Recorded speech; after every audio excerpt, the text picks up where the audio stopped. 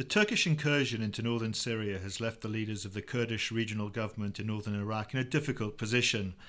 While the KRG has expressed concerns for its ethnic kin in Syria, it has to be careful not to jeopardise its crucial, some would say lifeline, commercial trade with Turkey. With me to discuss the dilemma is one of Alico's Middle East analysts, Kaveh Kurda. Kaveh, how reliant is KRG on its economic ties with Turkey?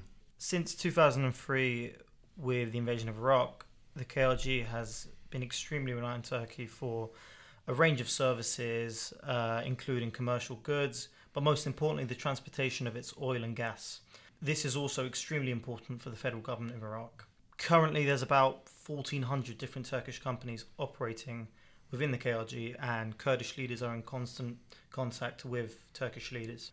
Iraq in general has quite a large trade volume with Turkey, and currently KRG actually makes up the bulk of this trade, with the trade volume estimated to be between $10 to $12 billion.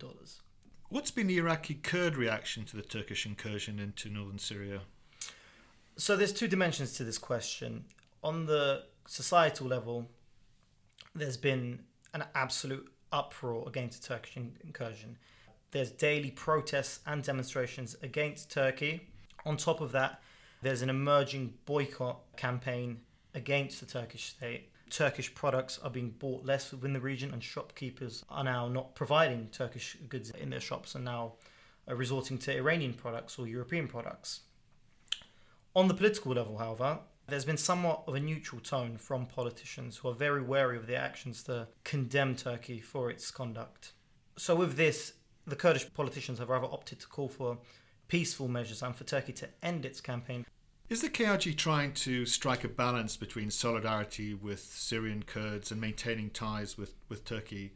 And if so, is this viable in the long term? Yes, currently. In general, Kurdish solidarity is almost non-existent within the higher echelons of government. The ruling Kurdistan Democratic Party are not politically or ideologically aligned to the Syrian Democratic Forces in northern Syria.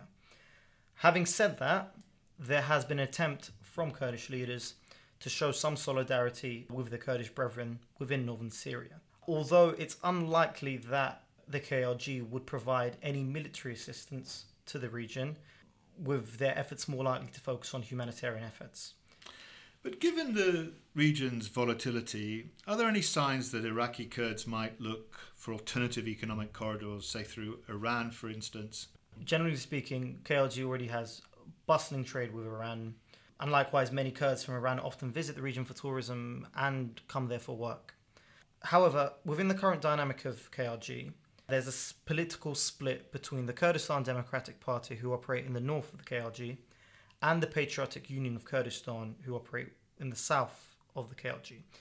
The Patriotic Union of Kurdistan have traditionally been aligned to Iran, and with that, there's an enormous amount of Iranian products and services within this region. Having said that, the importance which Turkey offers the Kurds, which Iran does not, is its transportation route for its oil and gas.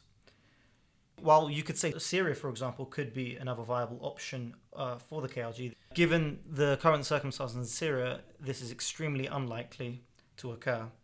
So until somehow Iran would be able to offer transportation routes for Kurdish oil and gas, it's unlikely that the KRG will move away from Turkey as an economic partner.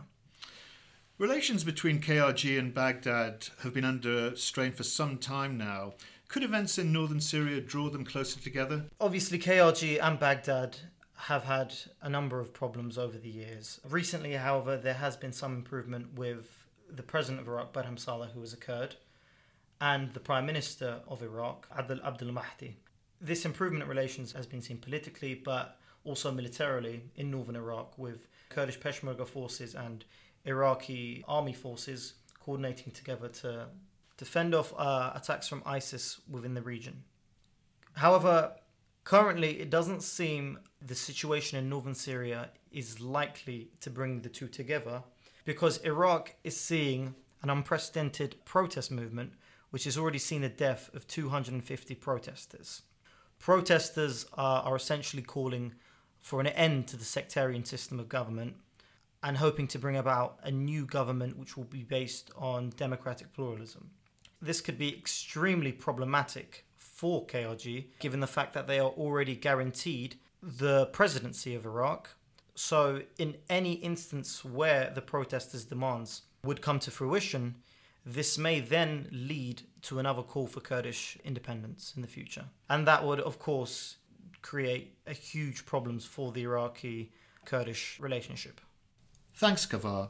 And that ends our podcast. If you would like to discuss any of the issues raised, please contact our Director of Research, James Burkett. His email is jbirkett@alico.com. Thanks for listening. Goodbye.